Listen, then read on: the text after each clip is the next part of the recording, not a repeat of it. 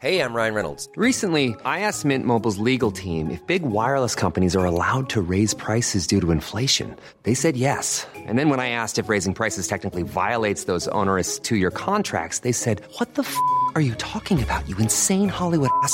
So to recap, we're cutting the price of Mint Unlimited from $30 a month to just $15 a month. Give it a try at mintmobile.com/switch. $45 up front for 3 months plus taxes and fees. Promo rate for new customers for limited time. Unlimited more than 40 gigabytes per month. Slows full terms at mintmobile.com. Events over the past year have shone a light on racial inequality across the globe. Australia is not an exception. This nation's journey towards a more just, equitable and reconciled identity still has a long way to go. With that in mind, and in the spirit of reconciliation, we acknowledge the traditional custodians of country throughout Australia and their connections to land, sea and community. We pay our respects to elders past, present and emerging, and extend that respect to all Aboriginal and Torres Strait Islander people today.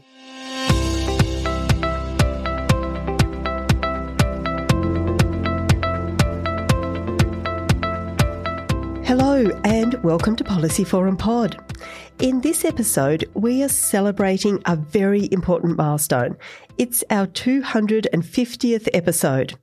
I'm Sharon Bessell. I'm Professor of Public Policy at the Crawford School of Public Policy at the Australian National University, and I'm Director of the Children's Policy Centre and the Poverty and Inequality Research Centre.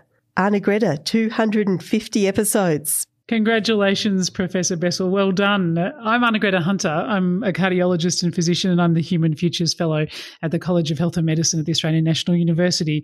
We've been a long-time listener to the Policy Forum Pod over many years, and only contributing for the last couple of years. And Sharon, I know you've been part of this since it began. It's been a real journey for this podcast. It's been an extraordinary commitment, and it's been something I've been really proud to be part of. It really is. I think this is an amazing podcast, and we have such an incredible team of people around us. Indeed. And of course, Martin Pearce was the person who was behind the beginning of the pod and did so much for many years to make the pod what it is today. But there are lots of people, including our amazing producer, Angus Blackman, who keep this all happening. Yep, absolutely. It's a big team of people behind us, and we're extremely grateful as we celebrate this milestone. Policy Forum Pod is, of course, produced by policyforum.net. We're based at the Crawford School of Public Policy here at the Australian National University. If you want to learn more about the graduate degree and executive education programs at the Crawford School, please check out the website crawford.anu.edu.au/study.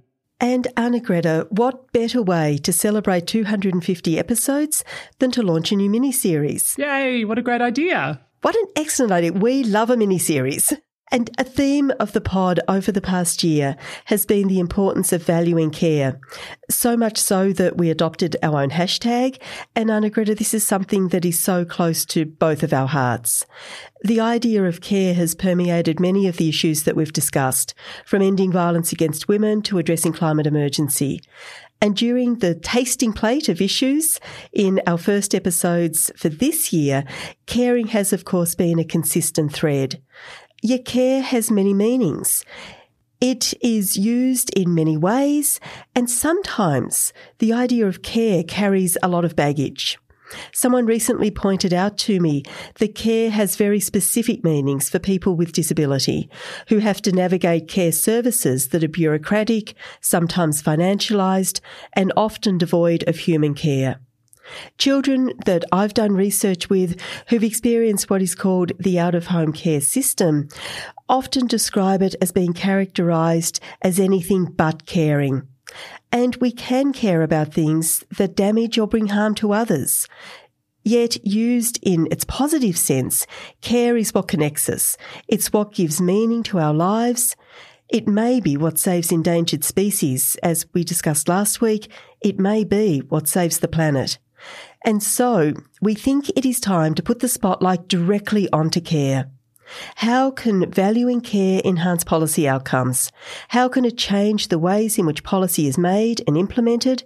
How does it help us to think differently about the challenges the world faces and to bring about innovative solutions that put us onto new pathways for a fairer, more inclusive, just and sustainable world? We think the concept of care and related concepts of connection and community offer much. And today we're very excited to launch a new mini-series that will focus explicitly on what a future might look like if care were to be a central principle and how we might get to that place. So to kick off what I think will be a powerful and thought-provoking series of conversations, today we're going to discuss a very recent report based on conversations with people across Australia in all their diversity about what matters to them. The report, Reclaiming Our Purpose, It's Time to Talk About the Public Good, places care at the centre of how we navigate a world that feels divided, perilous and in crisis. It's a report that doesn't seek to map the future, but to provide a compass to guide us through. Anna-Greta, would you like to introduce our special guest for this, our 250th episode? There are so many people we could have had on today's episode to celebrate our birthday, and I'm so glad we've got Dr. Millie Rooney with us. Millie is a familiar guest to our regular listeners. She's the National Coordinator for Australia Remade, the organisation that's behind this report. Australia Remade is an independent, not-for-profit leadership network where Australians civil society leaders can collaborate with one another and engage in long-term proactive agenda setting. Millie has a research background with particular expertise in local community and social norms around neighbourhood sharing and community building. She gained her PhD in urban studies and cultural geography from the University of Tasmania. Millie, it's so great to have you back with us on the pod. Thanks, Anna-Greta. It's nice to be here. Millie, we're going to spend a bit of time talking about the fantastic new report that Australia Remade's released. Could you talk to us a little bit about reclaiming the public good? What are public goods? How did the people that you spoke to talk about the public good? Yeah, so around end of 2019, 2020, and then sort of the couple of years since then, we really noticed that with the bushfires on the East Coast and then with COVID, obviously, people were starting to publicly ask the question about, like, why do we do what we do? What drives the decision making at a whole lot of different levels? And so we thought, like, is this a conversation about the public good? And for us, public good was, what is it that everybody, so the community, all of us, decide is important, and is it available and accessible where and when it is needed, regardless of whether it makes anyone a profit? So that was the definition we started with, and then really just asked people, well, what public good do you want available to you in your communities, and who should provide it? And people really latched onto the term. I mean, I thought it's kind of a boring sounding term. You know, it's not like something that'll get you off the couch, but people really loved it. And I think because it made sense, you know, instantly people would talk about, you know, I want access to housing as a public good, healthcare is a public good, education is a public good, meaningful work is a public good, access to nature is a public good, and so is access to the internet. And so I think people saw public good as this very, you know, practical, immediate service kind of thing. But then, you know, we heard so many, you know, it got much deeper and much more about how does the individual connect with the collective, and what do they need to have available to do that. I love the idea of the public good, and I'm glad that it's being reclaimed, because I think it does say something really powerful about connection and about what really matters. And Millie, we want to go deeper into exploring what you found through those discussions that you held. But before we do that, can I be a boring academic and ask you to tell us a little bit about how you went about having those discussions? You know, what was your methodology, and what principles shaped the way that you talk to people? Well, I'm so glad you asked, because it was part of the joy of the project and the frustration, and actually helps explain why I think what we've got is really solid. So we started off with a little pilot where we just tested the idea of the public good, and we asked key leaders across different sectors, really broad range, from people who would identify as socially progressive to people who considered themselves socially conservative, and, you know, all the mix of difference in between. And, you know, ask them that question about the public good. What public good do you want available to you in your communities? And just to test it. And we had such a positive response from people saying, like, you know, we want to talk about this. Thank you for asking us, that we thought, yeah, we're onto something with this language. It really resonates. So, we didn't have a huge budget to do, thousands of surveys. So I wanted to ask people who were strategically placed within existing networks, who had access to both community and to power, both of those different types of power. And I wanted to ask people who sat in those networks, I wanted them to help shape how we ran this out. So I trained about 30 community facilitators, and some were, just local community leaders, some were within existing organisations, and from a really diverse range of people. So First Nations group, refugee groups, faith groups, local communities, public servants, a full different mix. And we trained them, and then they asked that question to their communities. They ran the first conversation.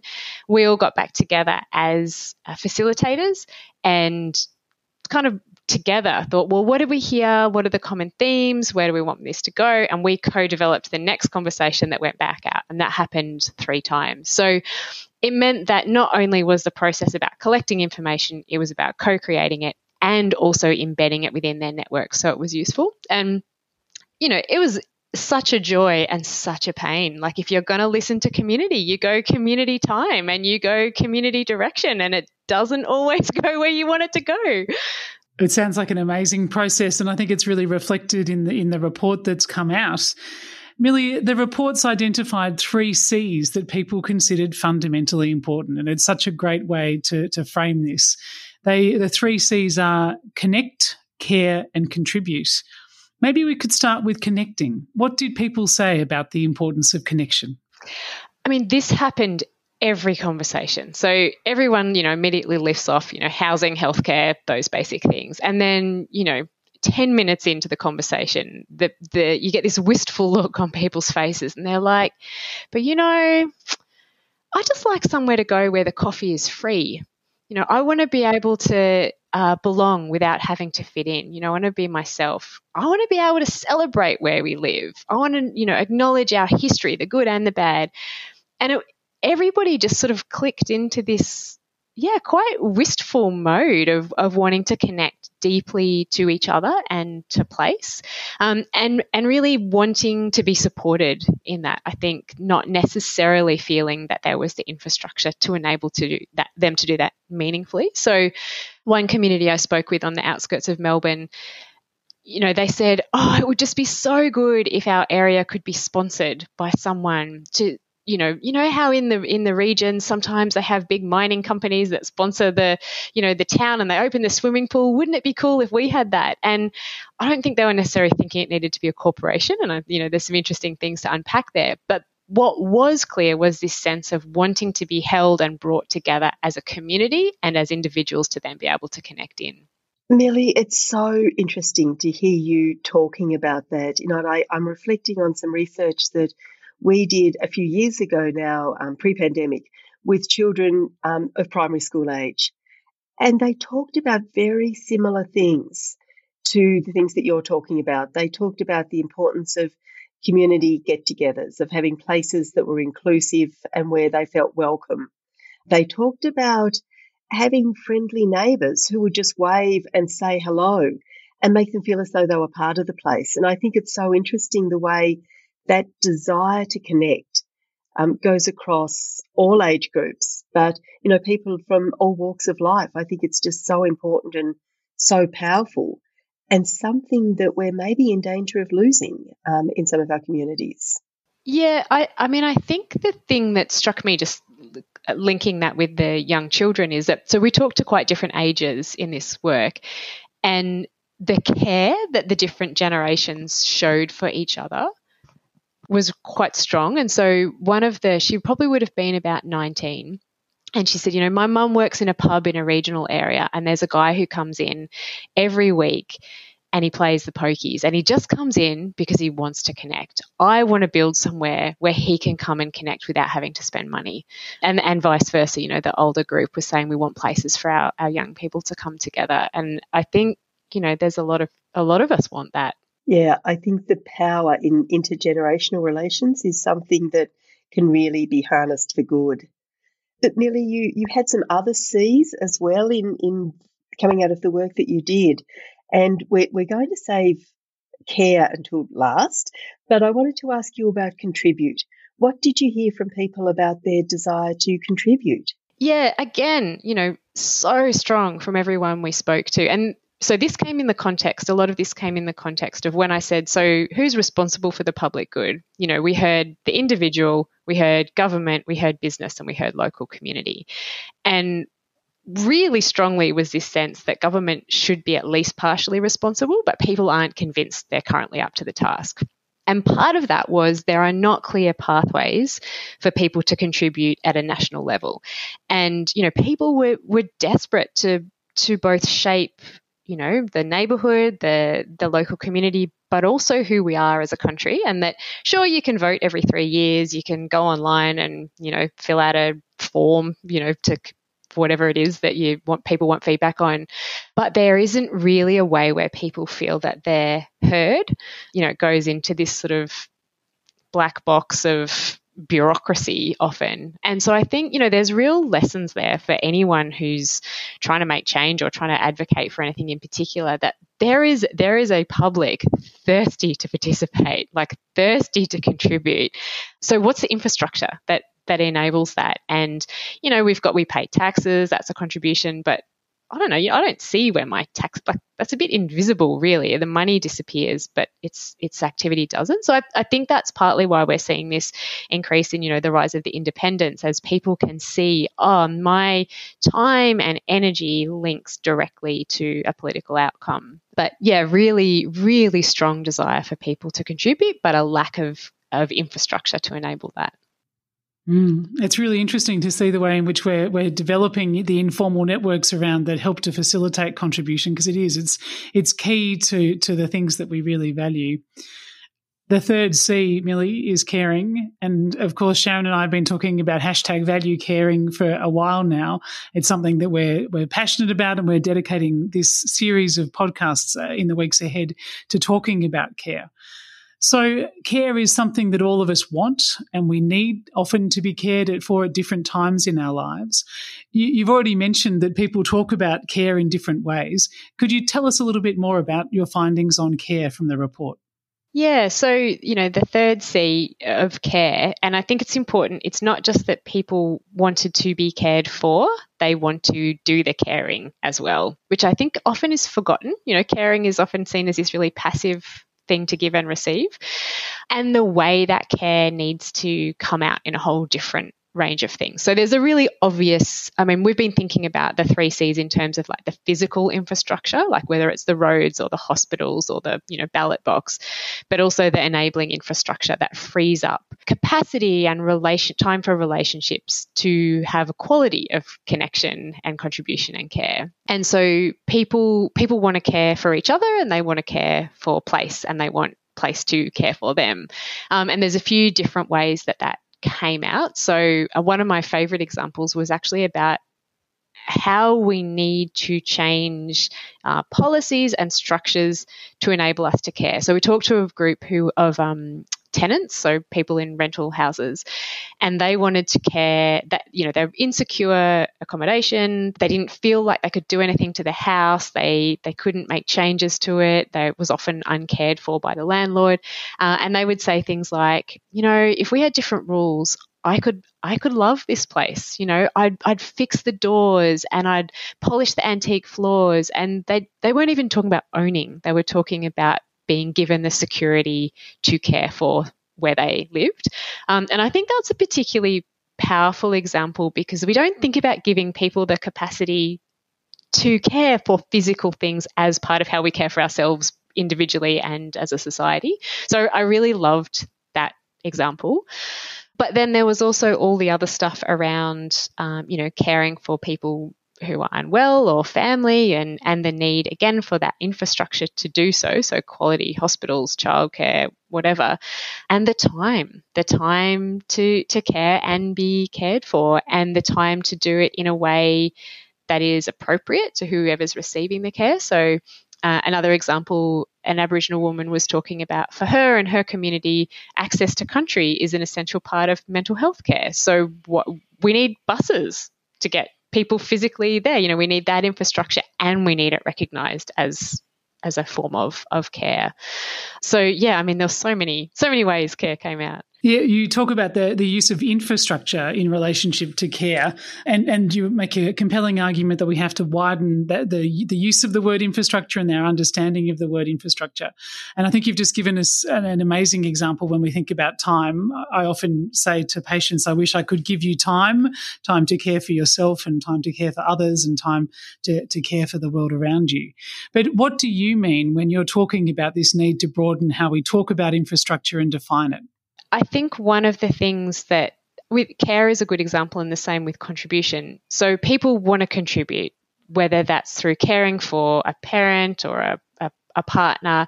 People also want to contribute, whether that's going to the local council meeting.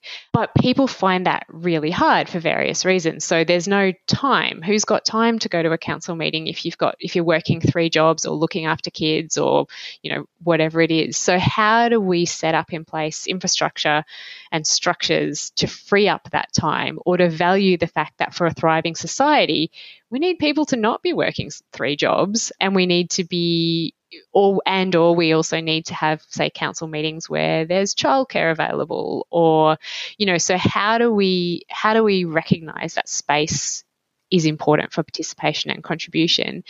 And I think the same with care. I always think of the examples of people in elder care who, the nurse has 3 minutes to shower, toilet, and dress, someone, and I can't do that for myself in 3 minutes, let alone for someone else. And so, again, how about good staffing ratios? How about the recognition that care is not just physically being dressed, it's being treated as a human, and that we can do that. Like, in the same way we can build a bridge, we can put more staff on a ward. It's not magic. We just have to value it. I think that's so fundamentally important, Millie. And I often think about this in the context of the school classroom. And I know in the research that I do with children, they really want to talk, they want to be heard, they want to share ideas.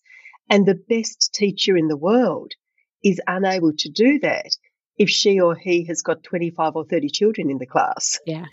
And so, I think that issue of time thought about in different ways is so critically important.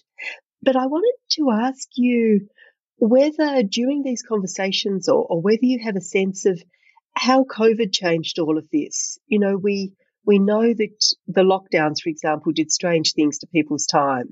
It put much more pressure on relationships in some contexts, but it also created the time perhaps to care or connect in new and different ways. Did you hear anything about what we might have learned from COVID and from the lockdowns? Yeah, so the pilot part of this project was in that really big lockdown that Victorians had. So that definitely was on people's minds. They were all locked down when I talked to them.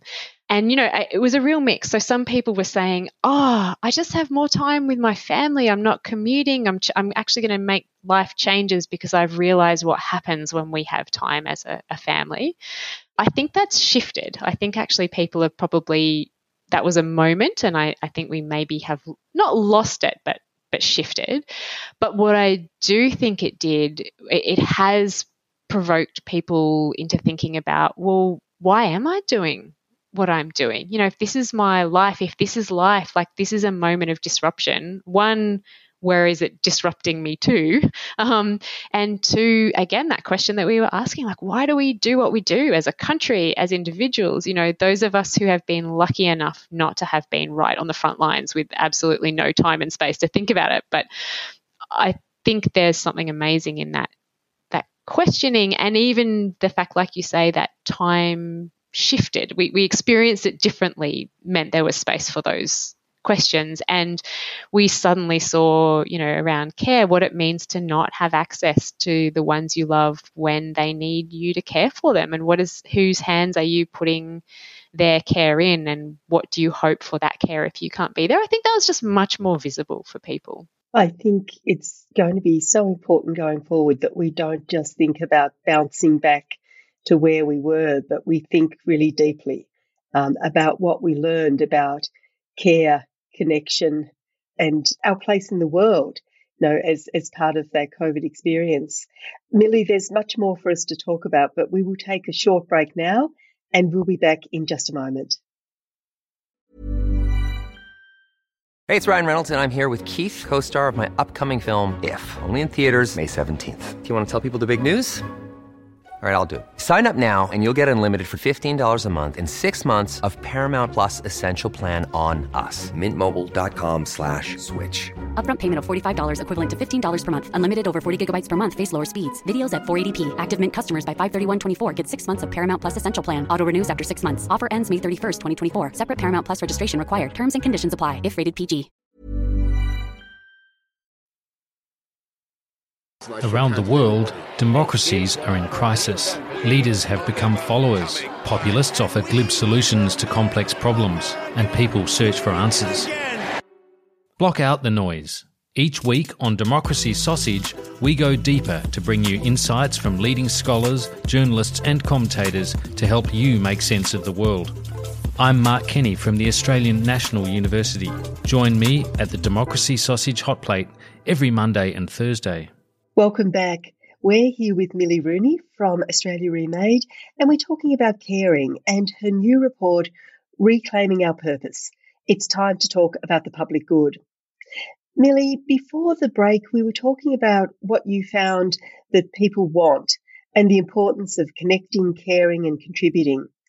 Let's talk a little about what this means in practice. You mentioned that people saw that the government has a critical role to play in providing direction. What changes do we need to see in the way our governments operate? And I'm thinking when I ask this question, not so much about specific governments, but government generally, in terms of how we need to perhaps change business as usual. Yeah, it's a big question really, and the kind of $1 million question that so many people in these conversations were asking. And I think part of it is recognizing that for the public good to flourish, like we need good government, you know. There are things that government is not doing well at the moment, but as a structure, I think it's really important. And so remembering that government itself is set up to serve the public. You know, we have the public service, what people want from the government. I think they do want the government to facilitate and provide the infrastructure for connection, whether that's like roads and good footpaths or good internet or places for people to gather and to kind of celebrate together and be connected in different ways.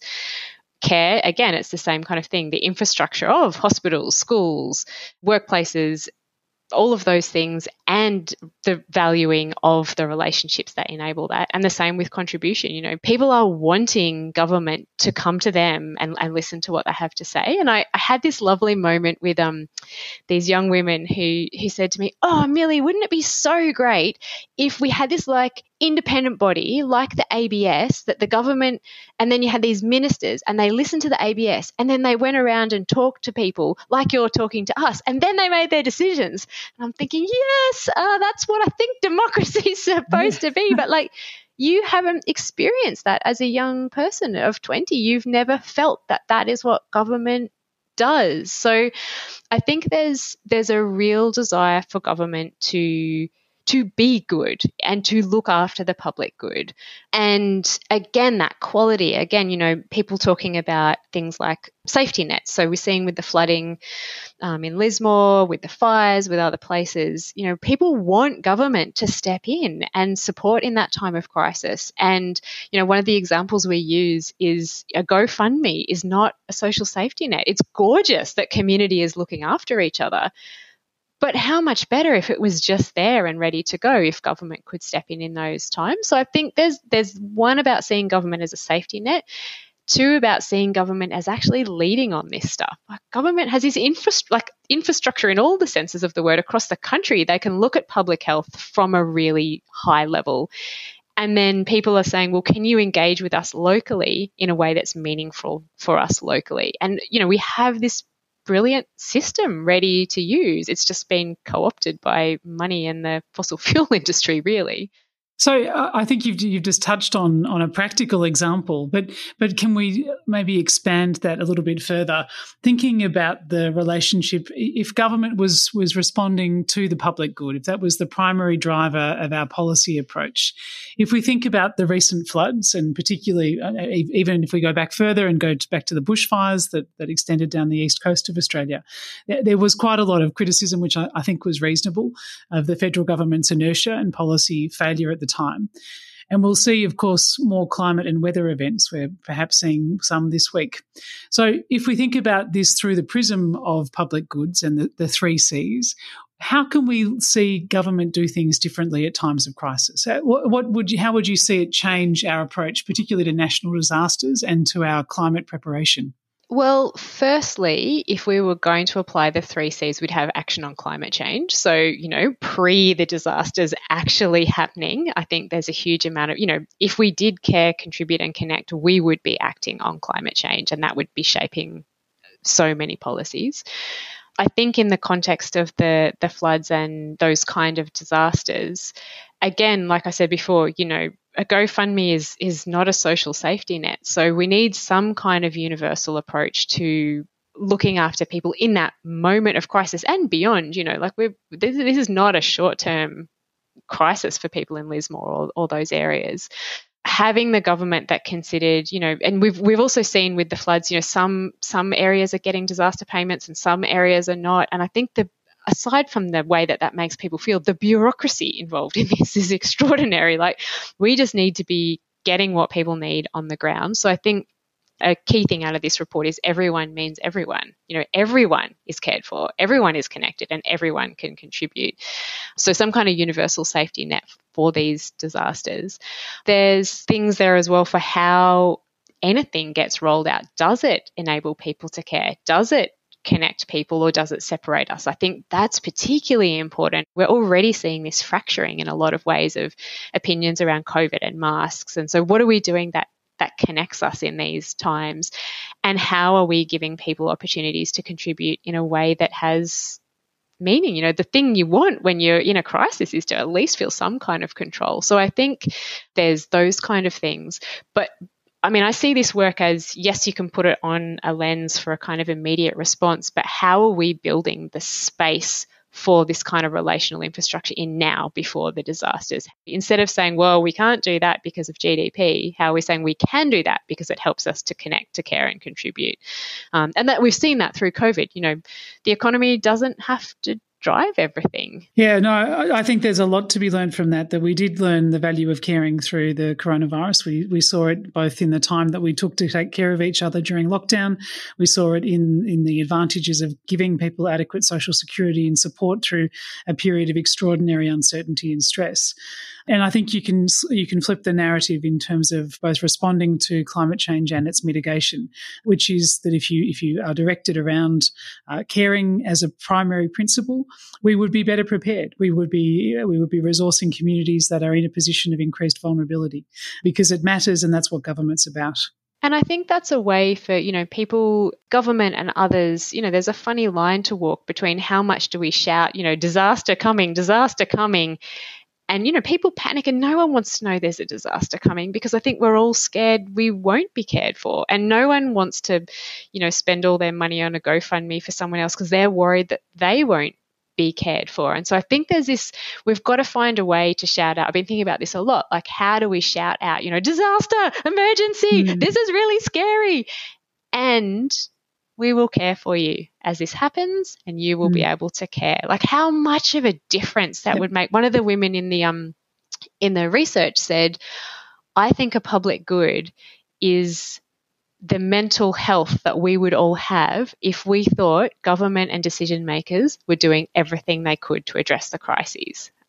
And I was like, yeah, imagine how much calmer I would feel, not even knowing that terrible things will happen, if I thought, yep, but we're doing everything. It's not because of money and power for individuals. It's because we actually are all in this together. I think I'd feel so much better. Millian, I think there's so much around this that relates to listening, and we've had this kind of conversation on other pods as well. And I'm thinking, when I'm hearing you talking, I'm thinking of a debate that was often had in the global humanitarian and development context. And there was one school of thought, when we have a crisis, we don't have time to listen, we just have to do. And another more powerful school of thought saying, when we have a crisis, it's the time that we must listen, because if we just act, we're likely to get it wrong. And I'm thinking about, those young women that you talked about who'd never had anyone come and listen to them and ask them what was important. And then, you see those images in Lismore or during the fires in Cobargo. And what people really needed was someone to come and to listen to what they were experiencing and to say, we will care, we will act, and we're going to do that after we've listened and we've heard you and we know what's needed. And to me, that's leadership rather than looking for the photo opportunity, which is what we have seen from our leaders of late. Absolutely. And I think that's part of why we want to reframe some of this as infrastructure. It's not just doing nothing. It's actively building, in community infrastructure is the infrastructure we need for the world that we need to create. And, you can talk about those big crises, but I think there are so many Australians having daily crises that need care from the government and that sense of being witnessed and validated. And, one woman, she'd been on some kind of Centrelink payment years and years ago, and she said, back then I'd go in and they would say, oh, well, looks like you're eligible for XYZ. Okay, off you go. And she now has a daughter with a disability and is trying to get that daughter onto payments. And she said, you walk in and they're like, I fill out this form. Not eligible. So you have to go back, fill another form. Not eligible.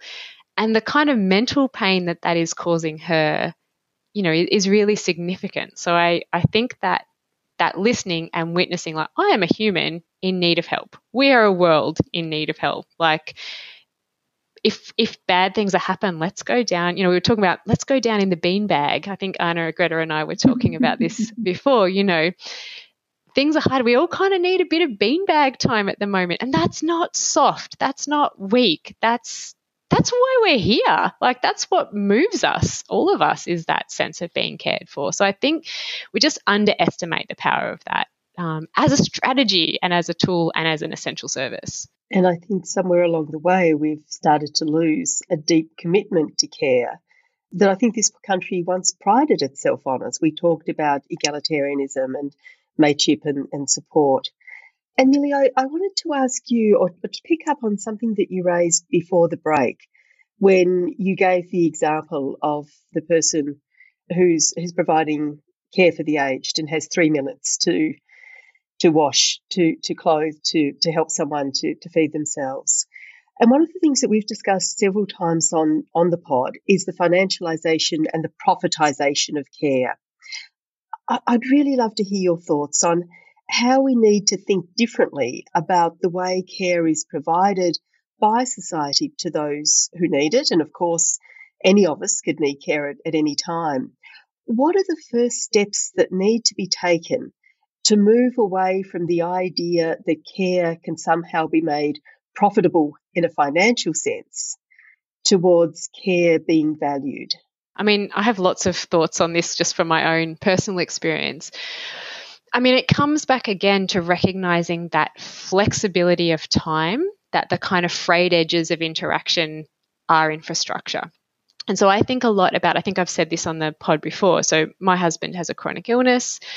We support a lot of people in our community who have varying degrees of illness or just complex things going on in their lives. And you can't pay me to do the care work that I do, because that would make that care work become very transactional. You couldn't have someone, I can't have someone turn up on my doorstep and be like, oh, Millie, I've just broken up with my partner, or, oh, this thing's gone wrong. And I'm not going to turn around and be like, oh, bing, $50, thank you. Like, part of how care works is it's a give and take of obligation. It's not transactional. It's very different to going and buying a toothbrush, which, you pay the money and it's over. And so I think part of it is about reclaiming, well, actually the messiness of human life is essential for us to do all the other things. And, I think that's thinking about a universal basic income or, paid carers leave for everyone that doesn't have to be attached to children. I don't have children, but I do a lot of care work for the community. So how do I get that recognized? And I think there's a tension between paying for things because that's how we validate work. You look at the things that say about, I think the gendered stuff around childcare and, if you paid for the women's work in the home, the bill would be enormous. And that both is a good indicator to show us about how we don't value care, but it also kind of cheapens what it is because care isn't transactional. So I think having structures that free up people's time where we trust that that time will be used for care. And that might not be childcare or, looking after the elderly. It might be, again, care might be participating in democracy. It might be planting trees. It might be doing art in your street. I think there's a risk that we expand the definition of care so much that it becomes everything. But also maybe that's what we need to do to start recognizing that it's not something you can chop up and, I don't do care between 3 p.m. and 4 p.m. Actually, I do it 24 hours a day. A personal experiment that I've done is often in meetings where people will introduce themselves with, I'm professor of this or I'm CEO of this. And I will often start with, I'm Millie, I'm a carer. And it changes the dynamic. You can't pay me, but you can recognize that is a valid use of my time, and it takes time. So I think the very first thing is care takes time. How about we actually make that time? So that might take us into an interesting question about the role of business and the private sector in creating connections and caring into the future. And I know that's been part of the exploration in your work, is the relationship or the role that the corporate sector might play, improving the public good and expanding the public good. But what are your thoughts on the role of business? Ooh, it's tricky. I feel really conflicted about this because I think we are not very good at distinguishing business from like mega corporation, extractive business from family business from, I think we need to get a handle on that language because I think we're useless without that language. I really worry about private sector stepping into this space too much.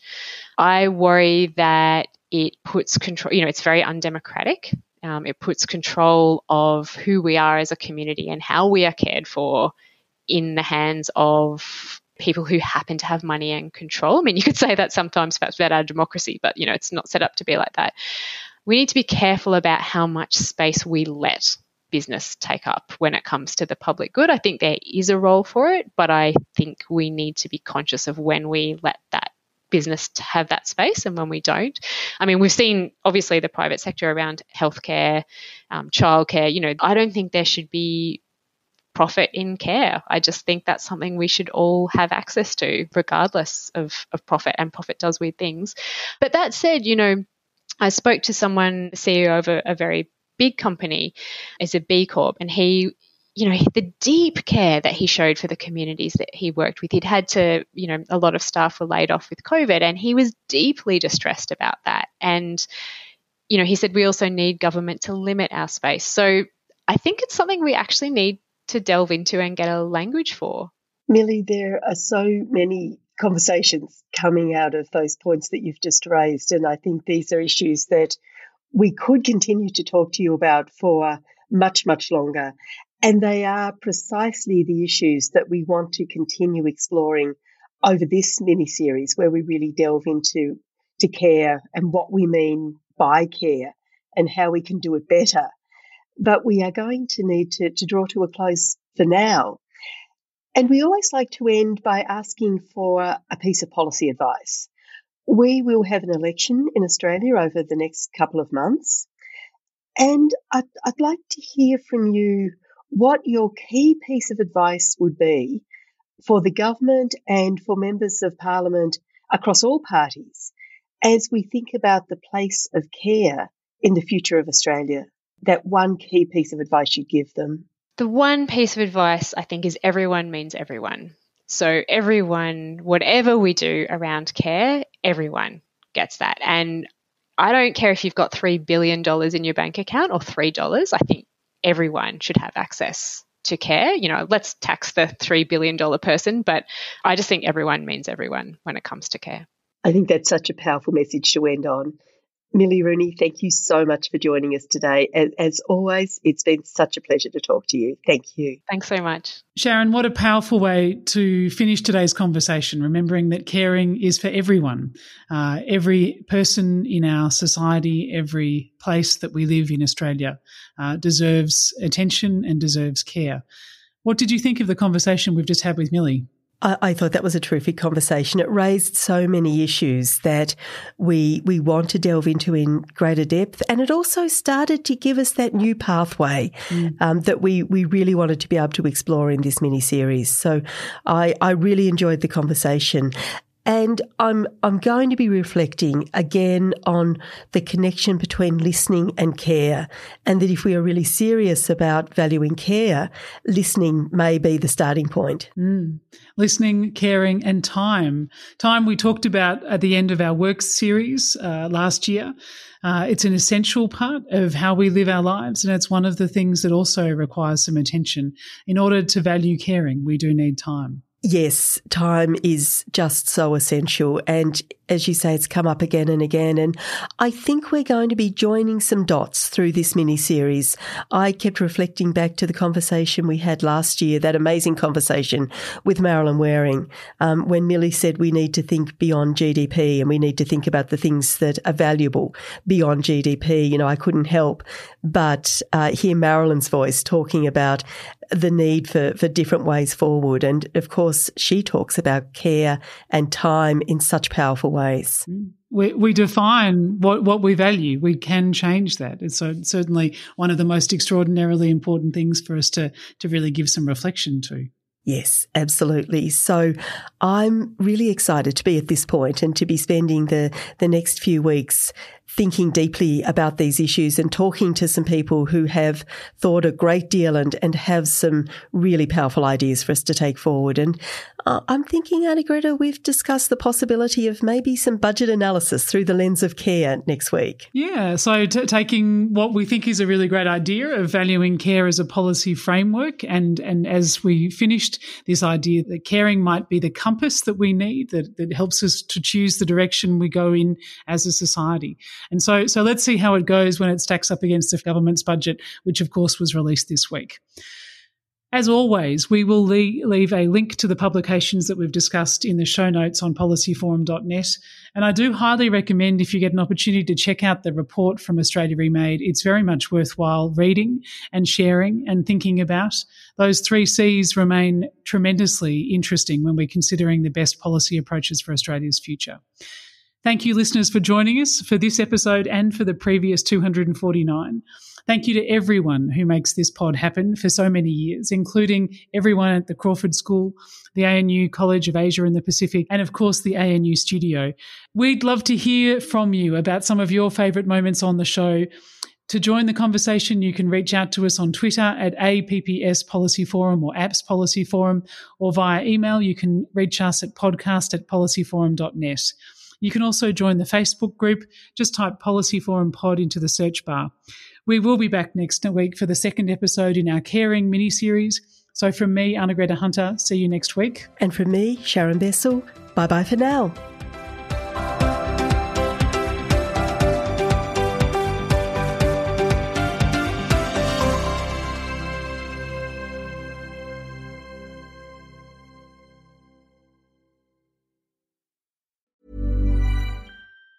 Hi, I'm Daniel, founder of Pretty Litter. Did you know cats tend to hide symptoms of sickness and pain? I learned this the hard way after losing my cat, Gingy. So I created Pretty Litter, a health monitoring litter that helps detect early signs of illness by changing colors, saving you money and potentially your cat's life. Pretty Litter is veterinarian developed, and it's the easiest way to keep tabs on your fur baby's health right at home. Go to prettylitter.com and use code ACAST for 20% off your first order and a free cat toy. Terms and conditions apply. See site for details.